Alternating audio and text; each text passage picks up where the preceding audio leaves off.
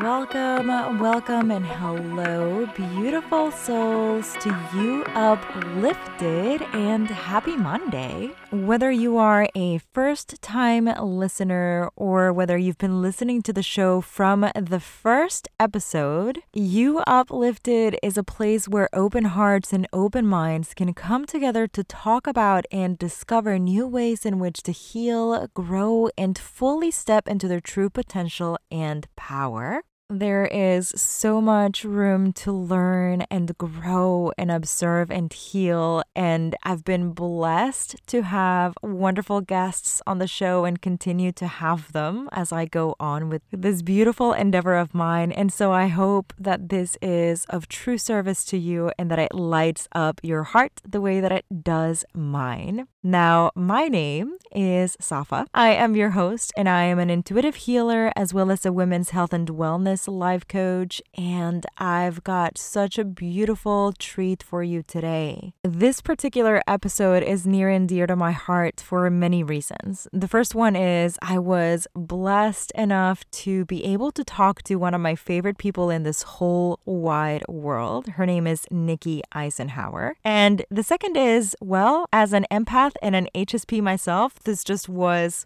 my jam.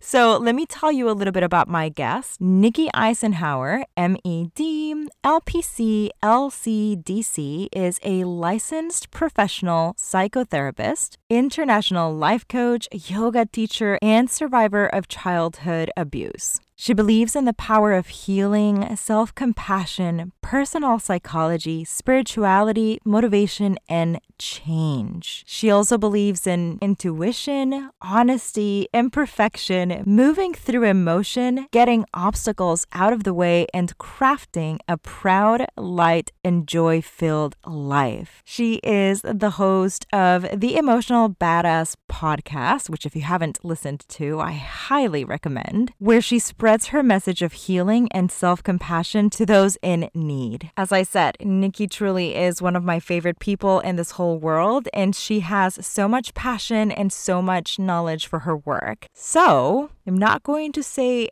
anything else. I'm just going to let her do the talking. Here is the wonderful Nikki.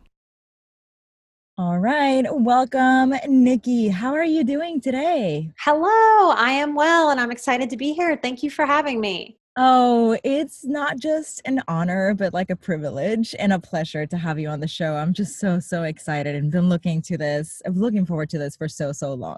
Oh, good. I'm so glad we scheduled it and we're finally doing it. Good. I know, me too. Well, Nikki, I adore you, but my listeners don't necessarily know who you are. So would you give us a little bit about yourself and your work? Sure. Every time I give this little spiel, I think I say it differently because what I do is always sort of evolving. But I started my career as a psychotherapist in addiction. I specialize in grief, codependency, childhood trauma with adults. So I'm an intuitive healer. That's sort of the space I've moved into in about the last 5 years to get kind of out of that clinical healthcare setting and really do the work with highly sensitive people and survivors that I feel called to do. And that's a little more intuition growing. I help a lot of people find the difference between intuition and anxiety and to make peace with sort of their superpowers of sensitivity. So many of us grow up getting all kinds of negative messages about being highly sensitive. And I'm a highly sensitive person. And, you know, I have a psychology degree, I have a master's in counseling, and high sensitivity was not something that I was taught in school. It's something that I've had to figure out on my own outside of all of that education. So I know how hard it is to really find that and figure ourselves out. So I started a podcast a few years ago too. So I am the host of Emotional Badass, where Moxie meets mindful. Love the podcast, by the way. For those of you who haven't listened, you totally have to. Well, thank you, ma'am. And you have been a guest on there talking about intuitive eating. So that was very lovely. So yeah, now I'm here on your show. So congratulations on your new show. It's awesome. Thank you. Oh, yeah, it just was so fun. And like I said, it's been sort of a spirit child idea and hope of mine for a very long time. And it took a lot of just movement and fluidity in my life to finally make it happen. So it's just great. And I'm definitely honored to have you on the show, like I said. But I love that you say and you speak to how your own path has shifted and transmuted, because I feel as though I've undergone something similar on my end, and I talk about it all the time on the show, how it's gone from yoga teacher to nutrition based to intuitive healer, like all the steps that you kind of go through as the universe kind of lays out the path for you, or kind of gives you these little guides, or lays you out until you finally go, okay, I get it. Yes, yes. So yeah, I don't think we can fight the path. I think we have choice, but it does sort of unfold. Like I definitely look at my own progression in my career and as a human being, and when I look back, I can see that like, there's no way I could have planned for where I am now. Mhm. There's such an unfolding. And for those of us that have control issues, I like to joke that highly sensitive people, we all sort of sit on a continuum of particular to controlling. So like kind of depending on kind of where we sit there, we're also like learning to let go of control of how we think Mhm. it's supposed to be, or whatever that old vision and idea was. As we're walking towards it, it might shift, or we might be called in a different direction. And I think in a lot of ways 2020 is sort of the embodiment of that for a Oh my lot of us, that no gosh. matter what our plans were, no matter whether we're entrepreneurs or not, we've had to just pivot and just stop, and things aren't going the way we expected or we planned or we wanted, and we're having to really meet ourselves in that space. hmm Absolutely. I was saying the other day, actually, it's funny that you brought that up, because I was having a conversation with my partner and I was just telling him how it feels to me. Not only that this has been a cleansing year, I've been saying that literally since January. The second we went to Hawaii and the wind wouldn't stop blowing, I was like, oh, this is going to be a cleansing year. But not only Okay. that, but that it's a lean into grace moment. We're having this space where we're having to lean into grace. And it's definitely it's a lot of internal asking, from us, Hmm. because we're creatures who are used to our organized, quote unquote, like life in our boxes, and putting everything into the way that we want it to be in, thinking that there is that elusive control. So asking us to go past that and lean into grace this year, I think for many of us has been uniquely challenging, but I'm hoping also uniquely uplifting and healing. Absolutely. Yes. Like before we started this call, I was working on a lesson in one of my courses. I'm adding a lesson to my smaller soul care course about waiting. Mm. No, I think as sensitive people, we really don't like waiting. We Oh, feel girl, I don't. yeah, we feel uncomfortable. And if we come from childhood chaos or childhood trauma, for sensitive people, the waiting periods were really uncomfortable. A lot of us have an anxiety relationship with waiting, where we're waiting for Mhm. the other shoe to drop. So this year, I think, is really putting that in our faces in ways that none of us wanted, right? Mhm. Mhm. But the opportunity within this discomfort is really to lean in and to grow into, oh, my ego doesn't like this. I had plans. I had a vision for this. I wanted this to go a certain way this year.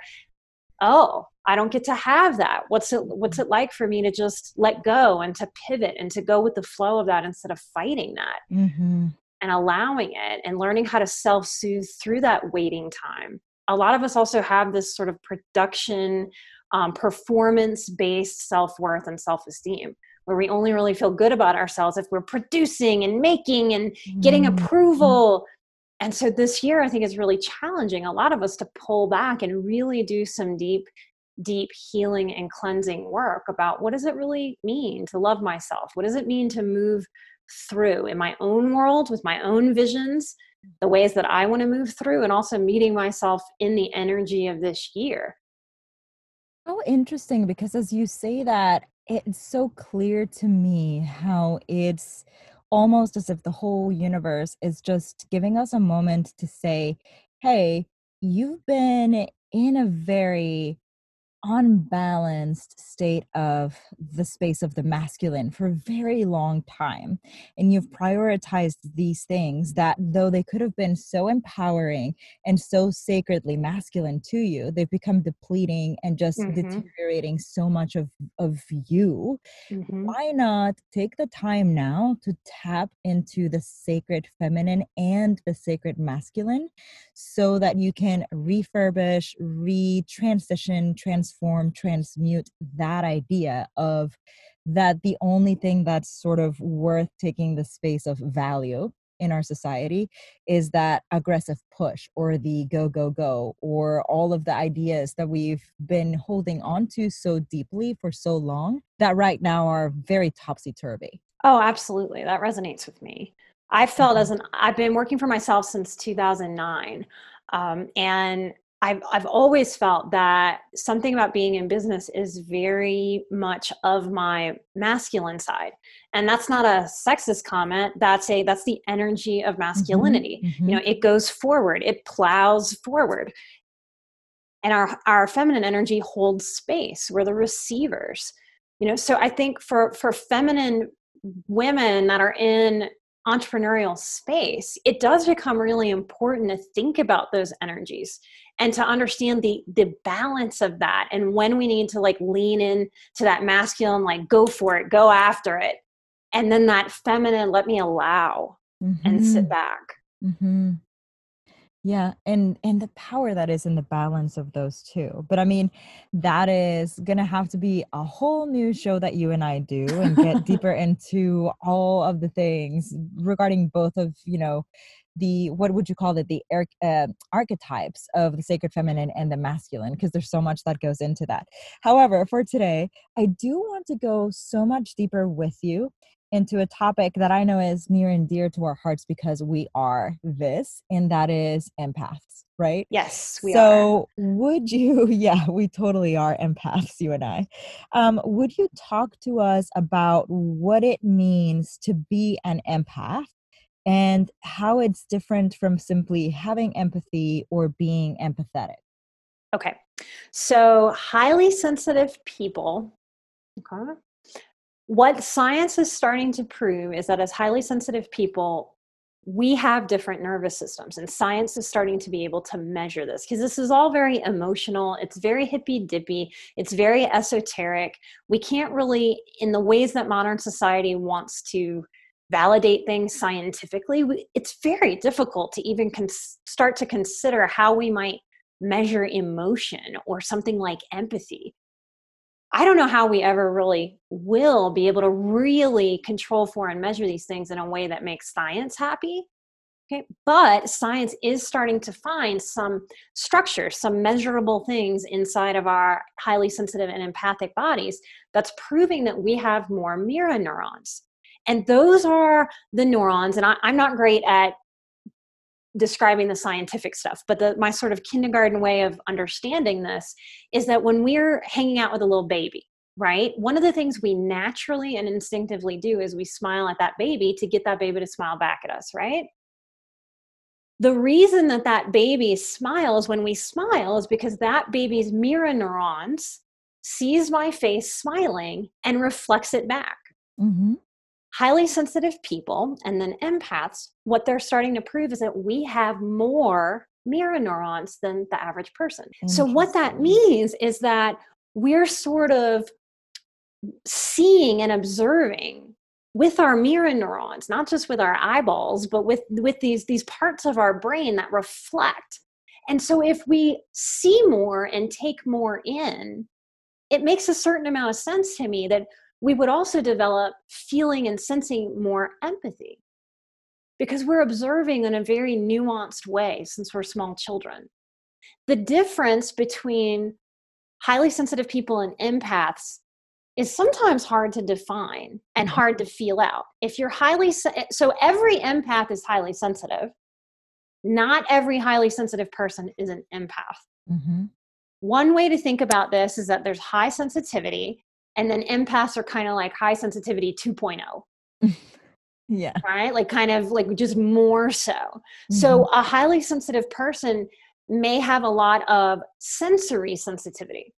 So might an empath, and that might be temperature, that might be fabrics, that might be really having a sensitivity to how clothes sit on your body. I don't like the wind on my skin, Hmm. even if I'm hot. Sound can really overwhelm me. So, in our Hmm. high sensitivity, it's not just about emotion, it's about how does this body, this thing that carries me around, how does it process sensory information? And we're processing that with more awareness, with more attention than the average person. And that's part of why we get so tired. Because the average person is walking through a grocery store like, oh yeah, where's the cereal? And they're glancing at things. Our system is taking in every color, every word, every box all at the same time. So we're having to wade through more sensory information. And in the way that if me and an average feeler are trying to walk through waist deep water, that may be a good idea of how it feels to be a highly sensitive person sometimes. That we're wading through so much sensory information. The average person doesn't understand that about us. We don't even understand that about us. That's why I'm so passionate about this work. Hmm. Because if I want other people in the world to relate to me, to understand me, to respect me, I've got to be able to understand me and to respect me. The difference in being an empath is that as an empath, I am not just sensing my world, I'm also highly attuned to sensing what other human beings are feeling.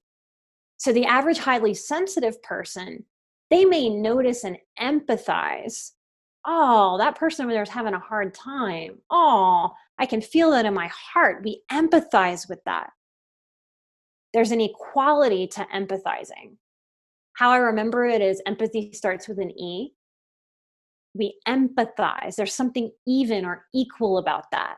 Sympathy is kind of pitying. Like nobody wants somebody's sympathy, right? Because that's kind of below. It's not the same as empathizing. It's like, oh, I feel sorry for you. Sympathy, S. That's how I remember that. And that's not what we want as empaths. And it's not what we do as empaths. It's not that we feel sorry for people. We feel often what they're feeling. And Hmm. that can feel really crazy before we have a name for that. And I'm from New Orleans. Maybe that's why I use the grocery store so much, food. But, food I think is, the grocery store is where we all go. Nobody doesn't go to the grocery store. Maybe now we Hmm. get it delivered, but we've all had that experience. So if we're around people in a mundane setting like the grocery store, I might walk past somebody who's really sad. Maybe they just lost their dog or their husband. And if I don't understand that I'm an empath, I'm going to feel a wave of sadness. And I'm going to feel really crazy. Why am I sad? I wasn't sad before. Wow, I really need a mood stabilizer.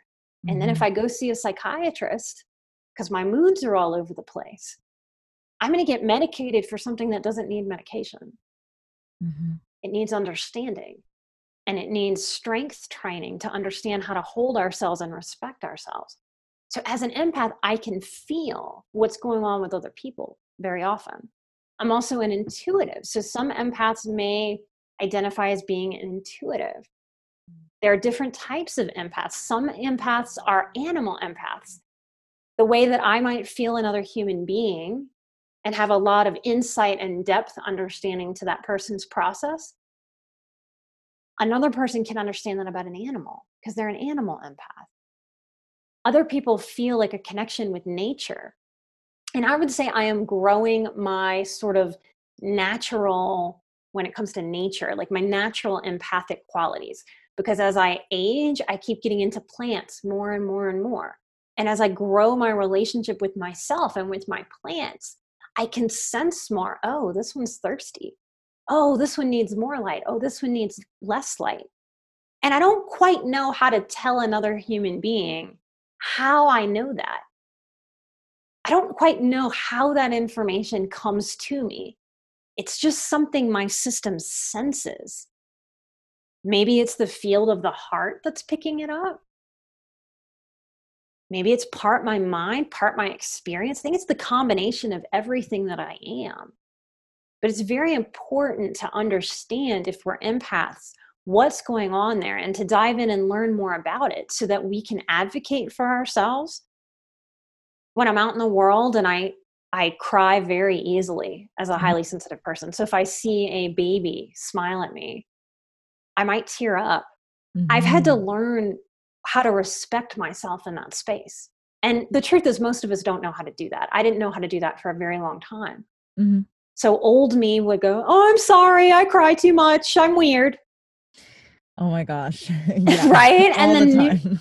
and what I've learned how to do, which is a complete game changer for me, for my self-worth, for my self-esteem, and for how I move through the world, and how I ask people to respect me through every encounter. It's very important that I own setting the stage. So now, if that happens, instead of just going into awkward mode and trying to shrink and disappear and shame myself before somebody else can shame me or judge Mhm. me, Mhm. what I do is I lean into it and I look them right in the face and I say, "Yeah, I'm okay. I cry and I'm strong. Your child's beautiful. Thank you for sharing his smile with me today."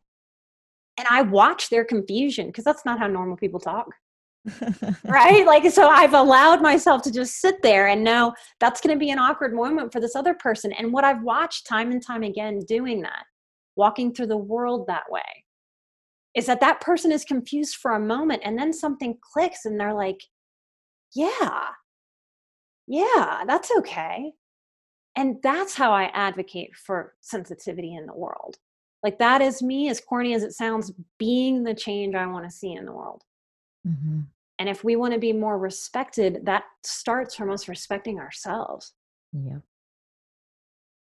Does that kind of answer your question? Did I get off course about what an Yeah, empath no, that is? was perfect. That was perfect. And it just makes me smile ear to ear because it's funny. And I think this might be a lot of our stories, those of us who are empathic or who are HSPs. And we did have an earlier episode earlier in the season about HSP. So if you haven't listened to that, go ahead and give it a listen. But it's funny because I think a lot of us grow up thinking that that thing which makes us so unique and so tuned in a different way, and that is so just ours, can very often, as we grow up, get either ridiculed or minimized or wronged, right? And Yes. I think that that's a lot of, for us, where that space comes in. Because to me, and correct me if I'm wrong, or tell me if you have a different opinion on this, but to me, empaths, we have a tendency to people please. And so, in that people pleasing state, I think that we get very wrapped up in the pattern of asking for or saying sorry or excuse me for being able to feel and to be this person that we are. Absolutely. And there, a day does not go by where I'm not working with on people pleasing with people, because Mhm. if we are the little observers of the world, we are naturally observers because we have this nervous system that sees more than the average person. So we're watching like a hawk the people around us pretty much from the time we're born. So because we're observing, it's very natural that if I'm a tender, sweet little girl and I see somebody that's in pain or having a bad day, I observe that. And if I go give them a hug and I make them feel better, oh, that made me feel better. I felt my own good feelings of, wow, I have the power to say something positive to someone or to give some love, and that made someone feel better. What an Mhm. awesome feeling. Then, as an empath, as little kids, and of course, we had no idea about this. I didn't know this, that I was doing this. Then I would feel their good feeling, that Mhm. I made them better. So there's this double reinforcement of, oh, yeah, my role in the world is making other people feel good. If anyone feels bad, I will strap on a cape, fly in, and make them feel better. Yeah, it's So, true. yeah, so I think it's really natural for us to develop people pleasing. And Mhm. it's not bad to people please. What's bad is that we're not on the list. Yep. Yep. That you hit the nail in the head because it's true. It's one of the biggest points, I think, where we need to be very self introspective and honest Mhm. and open and vulnerable with ourselves is the fact that we continuously and constantly give so much emphasis and power and externalize so much out there. And we spend very little time putting all of that love and care and attention and tenderness and grace. And I could go on within ourselves. Mhm. We really, and it's so beneficial if we really sit down and treat ourselves like the love of our lives. So much changes because all of a sudden that realization that we are sacred and we are beautiful and that we are just worthy and valuable and so much, it just changes the way in which we embody ourselves out there.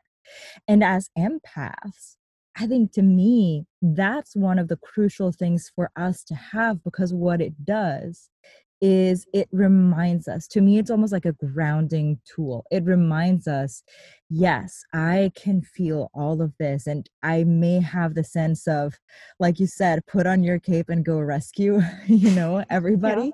However, check in first, root within yourself, be present with who you are, where you are, what's really going on. And then from there, we can determine kind of what direction to take, versus just getting kind of, I wouldn't, I'm lacking the actual word, but I can kind of visualize it. It's kind of getting moved around, kind of like a ping pong, you know, where you are going from saving one person to the next and people pleasing here to the other. But like all the while, internally, you've just turned your back on everything that you need and everything that your inner self is clamoring for. Yes. And how many of us have abandonment issues? And Oh and I my and I God. think what we don't realize there, so it's easy for me to look at my own life and see my abandonment issues. My biological father disappeared on me. That's an easy kind of duh, like obvious. It's a hard thing to miss, whether you've studied psychology or not, that would give an effect. Hmm. But what is, let me back up. What I'm saying right now is that in some ways, having a lot of trauma in my life has been a gift for me to be able to see these things. I think it's harder in some ways when someone comes from, a pretty, every family has dysfunction, but a pretty low dysfunctional family. There's support, there's always some dysfunction. But I think that's harder for empaths to understand. Why the hell did I develop as such a people pleaser? I don't come from any super dysfunction. And what happens there is, I think, because of that process I described, that we sense and see that other person, what happens is very naturally our eyeballs look outward. We don't really see ourselves. So we Hmm. just miss that we're supposed to take care of ourselves. Hmm. Unless another empath or sensitive person steps in and goes, "Hey, baby girl, what are you doing? You are helping all your friends. What about you? Yeah. What about you?" Unless somebody brings that awareness to us, we tend to just operate on what feels good and keep going after it, a little bit like an addiction. Mhm, mhm. So this is a permission. I see a lot of highly sensitive people beat themselves up when they finally start getting this material. They're like, "Oh my God, what have I done?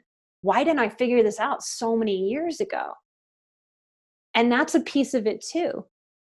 You would never look, as an empath, most of us would never look at another person and go, "Wow, you just figured out something big about yourself." Definitely sit there and beat yourself up for a while. That's absolutely the right thing to do. But we'll sit there and do that to ourselves. So Yep. maybe that abandonment wound comes from us not tending to ourselves. Mhm, And that's what mhm. so much healing is repairing our relationship with ourselves, allowing ourselves to really see with clarity, to sense our intuition versus our anxiety, and Yeah. to live from that place. I love that, and it feels to me also this is the first time I've thought about this, so if the thought doesn't sound super concrete, you excuse me. I'm just kind of getting to this now as you're talking. It's funny because in the show, I've had other conversations with people about how when we finally give ourselves permission to be what might have been considered or construed as selfish, what we end Mm-hmm. up doing is going so deep within ourselves that we realize that we come first, second, and last. But there is a dynamic within that that I think falls in line with, and what made me think about this was you saying that it might be an addiction, that we never would talk to another person the way that we talk to ourselves, but we get some sort of kick, I think, out of being self martyrizing. It's almost Mm-hmm. like if we can make ourselves be slightly depreciated by ourselves, or if we can somehow have that cushion of the martyr, right? Mm-hmm. Then we can alleviate maybe that sense that we that we are being selfish, or alleviate some of the tension that we think of truly, no, I'm not worthy, but I did this, and now, oh my gosh, how do I kind of like make up for it? Does that make sense? I, like I said, if it sounded Yes. convoluted, I apologize, but it was the first time I thought about that. Well, I can reflect it back to you and you can tell me if I'm getting what you're trying to say. Great. Part of what I believe I've figured out over the years, and a big part of the populations that I have worked with over the years, have been people who have left cults or very strict religious sects Mhm. or families. Okay.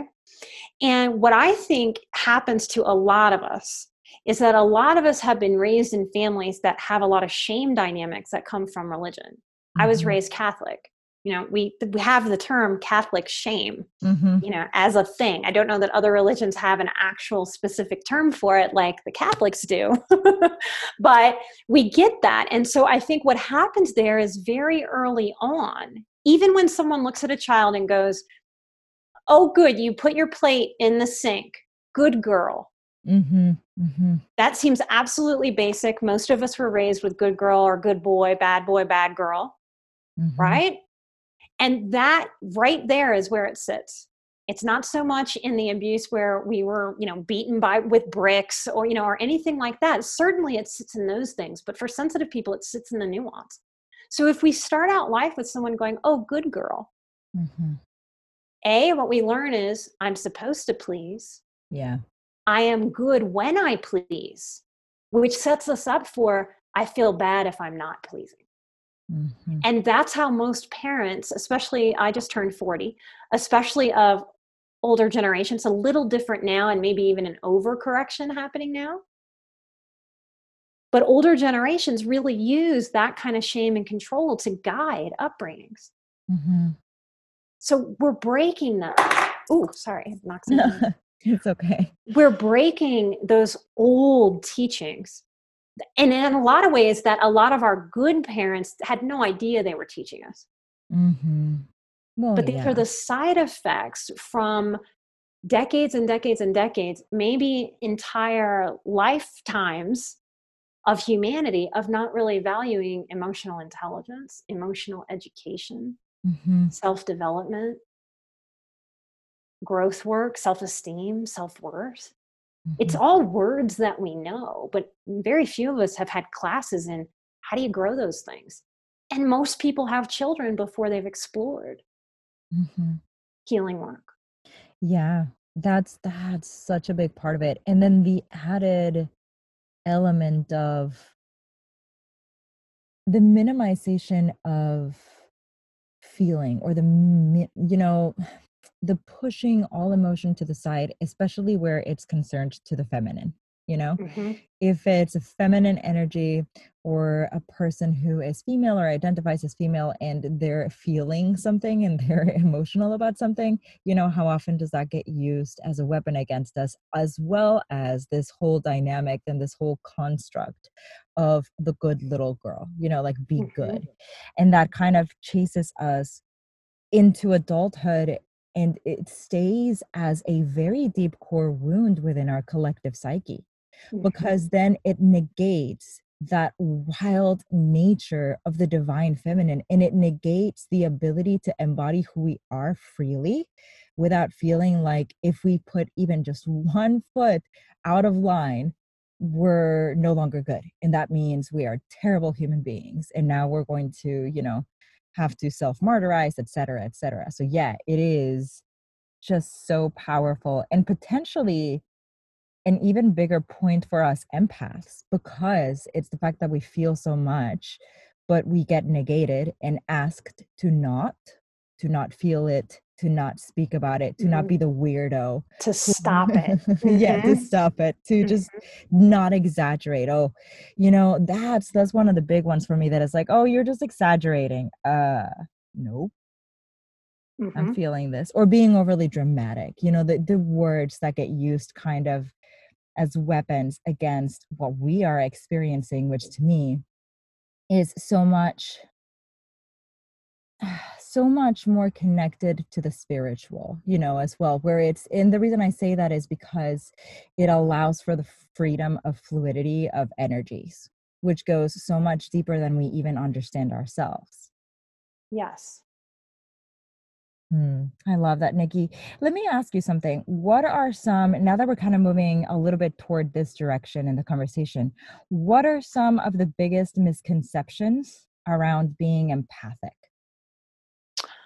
I think the fear in owning high sensitivity and the judgments that we get are that it's weak. I think that is the biggest fear and misconception, and a big part Mhm, of why I wanted to do Emotional Badass and kind of get out of the four therapy walls, mhm, so that I could spread this information a little bit bigger than just one person at a time. It takes so much strength to allow ourselves to have our emotions mm. without Yeah. shame. It is the strongest thing in the world. And I believe that, okay, so this is important for me to say out loud. I also think in this space that we're in, this healing, intuitive coaching type space, it's so heavily feminine. Mhm, I do lots of work with men, and I love men. And I think as mhm, hard as this has been for females, the men, particularly straight men who have grown mhm, up highly sensitive, especially of generations before, have really, like, if we've gotten the messages as women to don't mhm. cry, stop it, toughen up, come on. Oh, yeah. Wow, the messages that some of my highly sensitive men have gotten, or the beatings they've gotten from other boys growing up for being sensitive, have Mhm, really, really, really shut them down and off and made them feel like they're wrong, or that they don't have a right to exist in the world. It mhm, takes so much strength to allow our emotionality. And it takes strength to step into respecting ourselves and then really putting our foot down. And I'm going to use the word demanding. I would mhm. say at this point in my life, I demand respect, or I'm just not going to do it with you. Yeah. Mhm, And that's a strength. That is a strength. So there is nothing weak about you having emotion. The truth is that because we are so deficient, like we know that most of Americans are vitamin D deficient, right? I sure. would say that most Americans are emotionally deficient in emotional expression. We can get Mm, angry. That's part of why we're seeing what we're seeing with protests and riots and police. And we are allowed to not show emotion or to be pissed. yeah, I think definitely anger gets a little bit glorified, Uh huh. just Well, it's like powerful. strength. Yeah, just like strength in an aggressive form gets glorified, I think anger does too, because we never, or very rarely do we ever hear someone go, "Oh, wow, they're crying and being completely vulnerable. That is amazing." No, it's usually the opposite. The anger is the one that doesn't really get pushed down. It's the, "Don't cry, you're gonna ruin your makeup," or "Don't cry, you're looking like like a puny person," etc. Yes. Yes. Well, and I can say this about high sensitivity too, because this is an important point.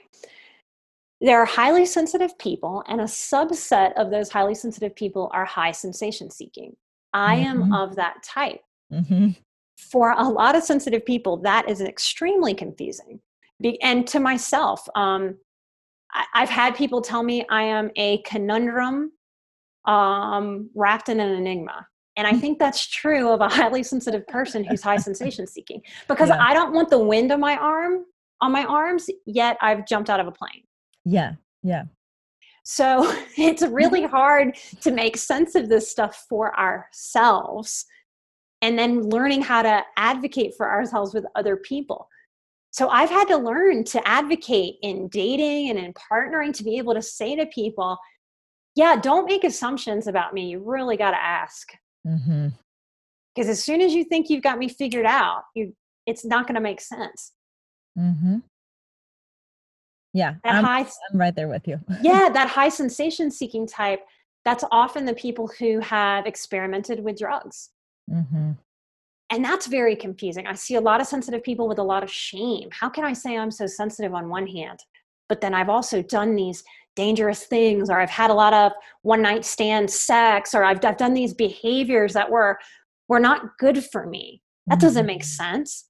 It does if you start to understand high sensation seeking and that we're trying to change our states when we're highly sensitive. A big common thing that I hear that trips up a lot of sensitive people is that when they feel badly, they sit down and they try to figure out what they haven't done or what they have done that is to blame for their state.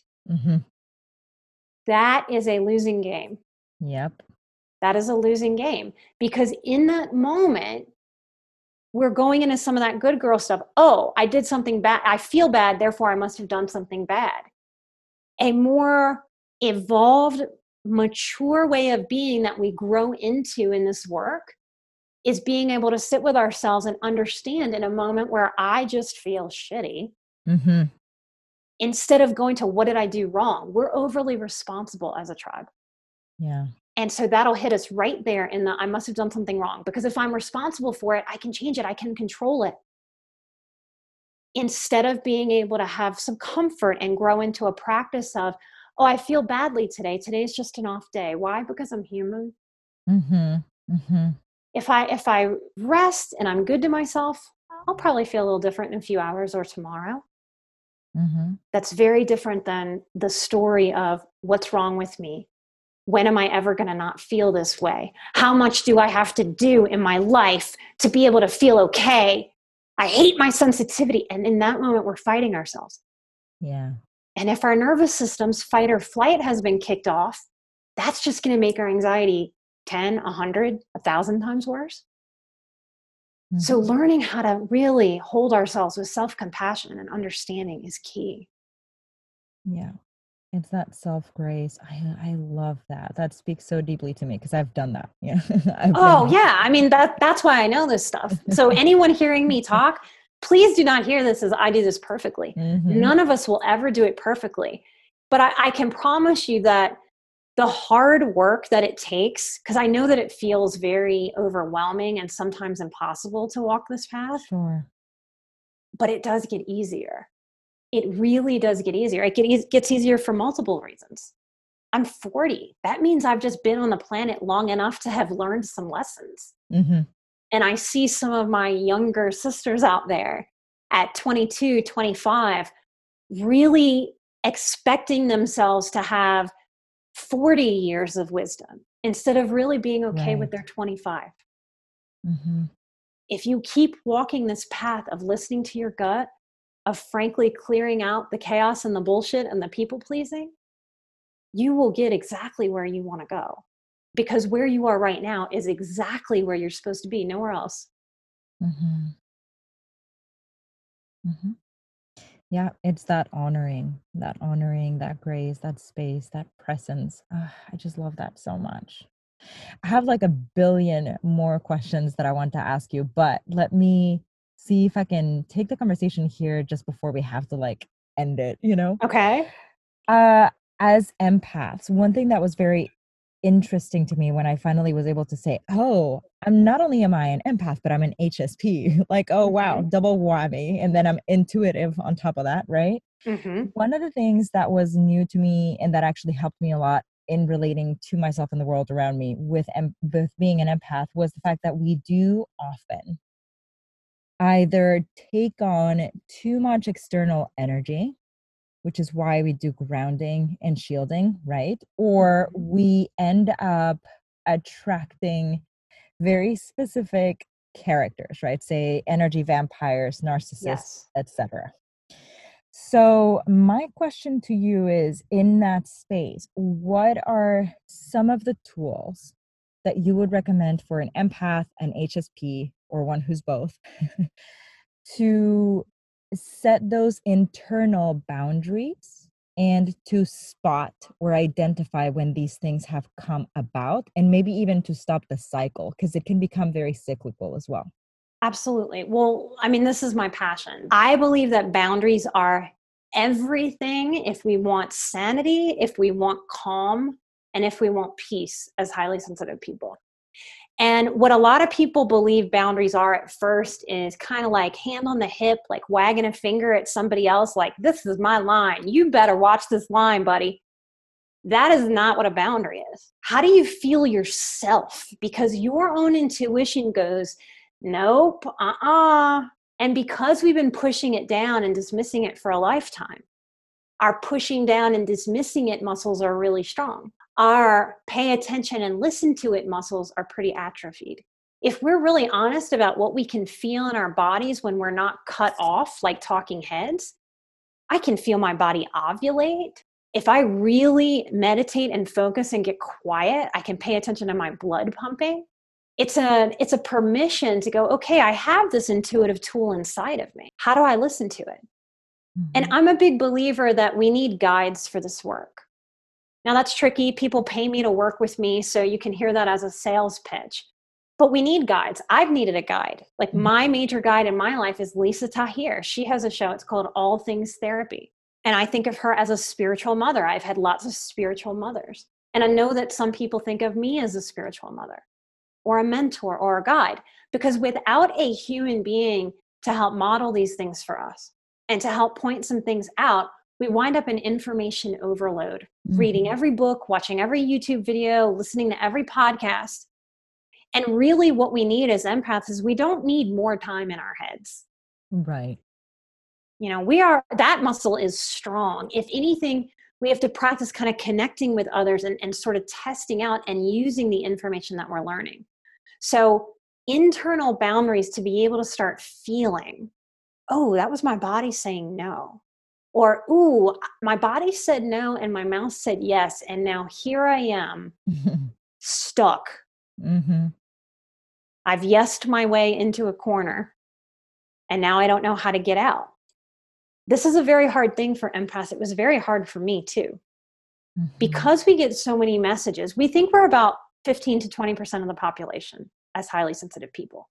What that means is that 80 to 85% of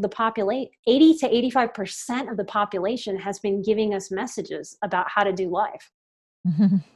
That don't work for us. It works for them, sort of, but it doesn't work for us. So a big piece that freed me up to be able to give myself the boundaries that I really needed was I had to accept that I am not like other people.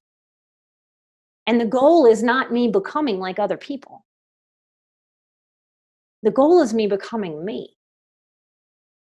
That means I got to listen to myself on a really deep level. And I had to admit that because of my life, I had been trained out of naturally being able to do that. Mm-hmm. Yeah. And I think you're absolutely right. I mean, perhaps this is something that we've also been taught. And I say perhaps, but I mean, we have. Yes, definitely. Been taught to not seek help. But listen, as much as we can learn from ourselves, and as much as I love self-introspection and spending time really paying attention and listening and all of these things, there is always going to be the need for that teacher, you know, or that person who's going to be able to say, wait, why are you spinning down this rabbit hole? Hold on, pause, observe. Let me ask you this question. Have you considered this, that, the other? You know, that's so why I think of this as an abuse of science. I think because science has wanted to measure everything and we don't want to do anything until science proves it as a society, that it has absolutely on the natural way that humans have learned since the beginning of time. We learn by looking to our elders and then passing on information through story. So we need those people in our worlds that we're not related to, that have no sort of agenda for what we're going to do in life or what we're not going to do. Mm-hmm. Because our friends and family, even when their hearts are in the right place and they are well-intentioned, again, if it's a 15, 20% that we are versus 80, 85%, most of the messages we're going to get from the general public are about what works for them, Right. not what works for me. It did not work for me to walk a life that I was told I was supposed to, getting married very young, expecting to have children, coming from the South very young. Mm-hmm. That didn't ever work for me. It felt like swimming upstream. It felt wrong, but I didn't know how to honor what I was feeling. I knew how to shut up and act like everything's okay because that's what everyone around me wanted. That's what made everyone around me comfortable. So there is this acceptance piece of having to accept, ooh, if I've had a life of making other people comfortable by shutting myself down, the people around me, maybe they might love me, but they might not cheer for me or clap or be really supportive when I start going, hey, yeah, all that yesing I used to do for you, I have to tell you no Yep. now. Yeah. So that it also forces us to be seekers. So I don't know if it's chicken or the egg, but it's why so many of us are seekers.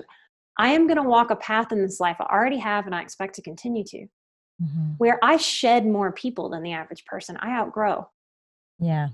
And not super okay. A lot of us come from this mentality, I call it sorority and like fraternity mentality, where we're going to meet somebody at 20 and we're going to be friends with them till we're dead. That's ridiculous. But it's a subconscious belief a lot of us are operating on. And I see a lot of seekers hurt deeply, feeling that something's wrong with them because they look at that sort of fraternity, sorority mindset and that a lot of people have in their communities. And they both don't want that because it's too overwhelming, it's too much, but they also feel like something's wrong with them that they don't have that or that they don't want it or Mm-hmm. they don't know how to get it. So Yeah. allowing people to come and go, allowing ourselves to have different seasons, allowing us to see ourselves as snakes who shed skins Mm. as we grow and to have a comfortability. The only way we do that is by seeing other people that we respect and that we know respect us do that. I had to witness my main healer doing things that people I was related to and people who were around me would never do Yeah. because she was doing this deep work. And it was spiritual that the universe connected me with her. And the people that show up for me, that's spiritual very often. That's beautiful. I love it, Nikki, because it's true. And that gives us permission to grow and move and shift, even within our relationships, which I think a lot of times is what keeps us stuck, stuck to not just people, but jobs, situations. And Yes, so the idea that it has to be permanent just because that's the idea we have, that can be very damaging. very, So, very. I'm going to get married for a third time. no, Didn't, congratulations. right? Thank you. Didn't see that coming. Didn't Yeah. plan for that. Certainly as a young girl, I thought, oh, people are crazy that get married more than once. So this path really Yeah. challenges us to shed even our own judgments about ourselves. And the validation, because we don't get that externally. Usually it's no, you got married, you're stuck forever. Uh-huh. You Most know? people, especially Americans, are very adverse to change. Oh yeah. And as sensitive people, part of what I can encourage is allow the change that you need instead of fighting it. Mm-hmm. Even if no one around you in your immediate circle needs that kind of change. That's how I got all the way to Colorado. I Mm-hmm. had a thriving therapy practice, couldn't accept more clients, was full, but the mountains were calling me. Most people in my life told me I was insane for Mm-hmm. leaving Houston and going to Denver. I had to really pull into my gut and go, no, this is right for me, even if no one understands it. And it's absolutely been right for me because I followed my gut. So we get a lot out of letting go. When other people have doubt, I try to let them have it, but it's not mine. And that's a really big tool in the tool belt for a highly sensitive person, especially an empath, Mm-hmm. is to be able to look at the world and feel that judgment coming in, feel that doubt, that questioning, that who do you think you are that you can get divorced Yep. judgment, and just go, that's theirs, that belongs to them. I Mm-hmm. don't have to take it. As children, we had to take it. We didn't have a choice. That to me is the beauty and the freedom that's available in adulthood.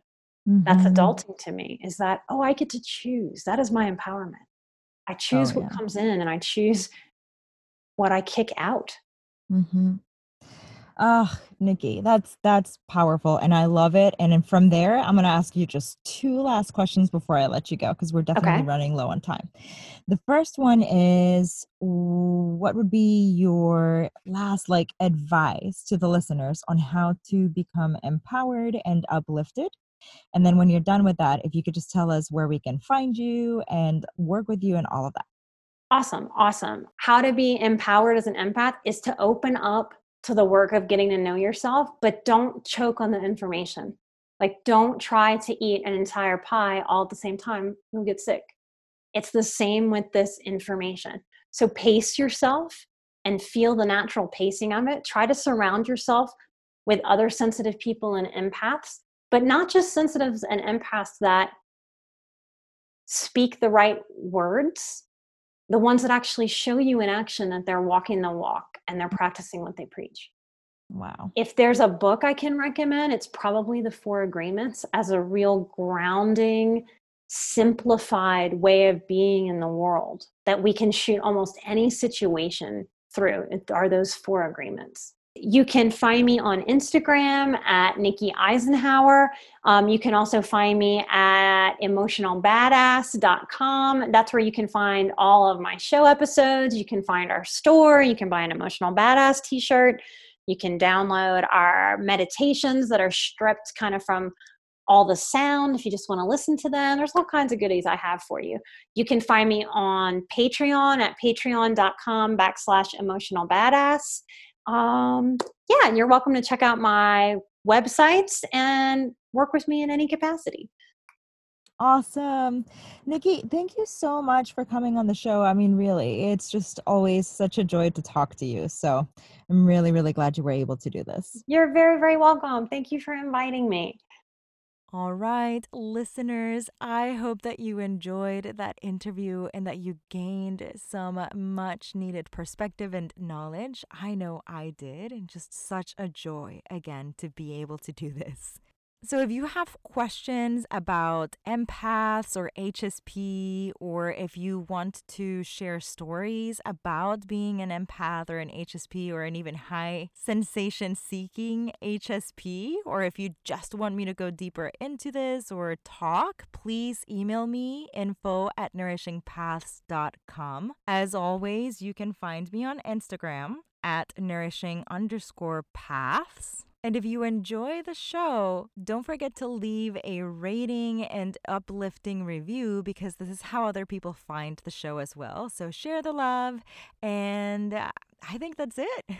I will talk to you all next Monday. Have a beautiful, beautiful week.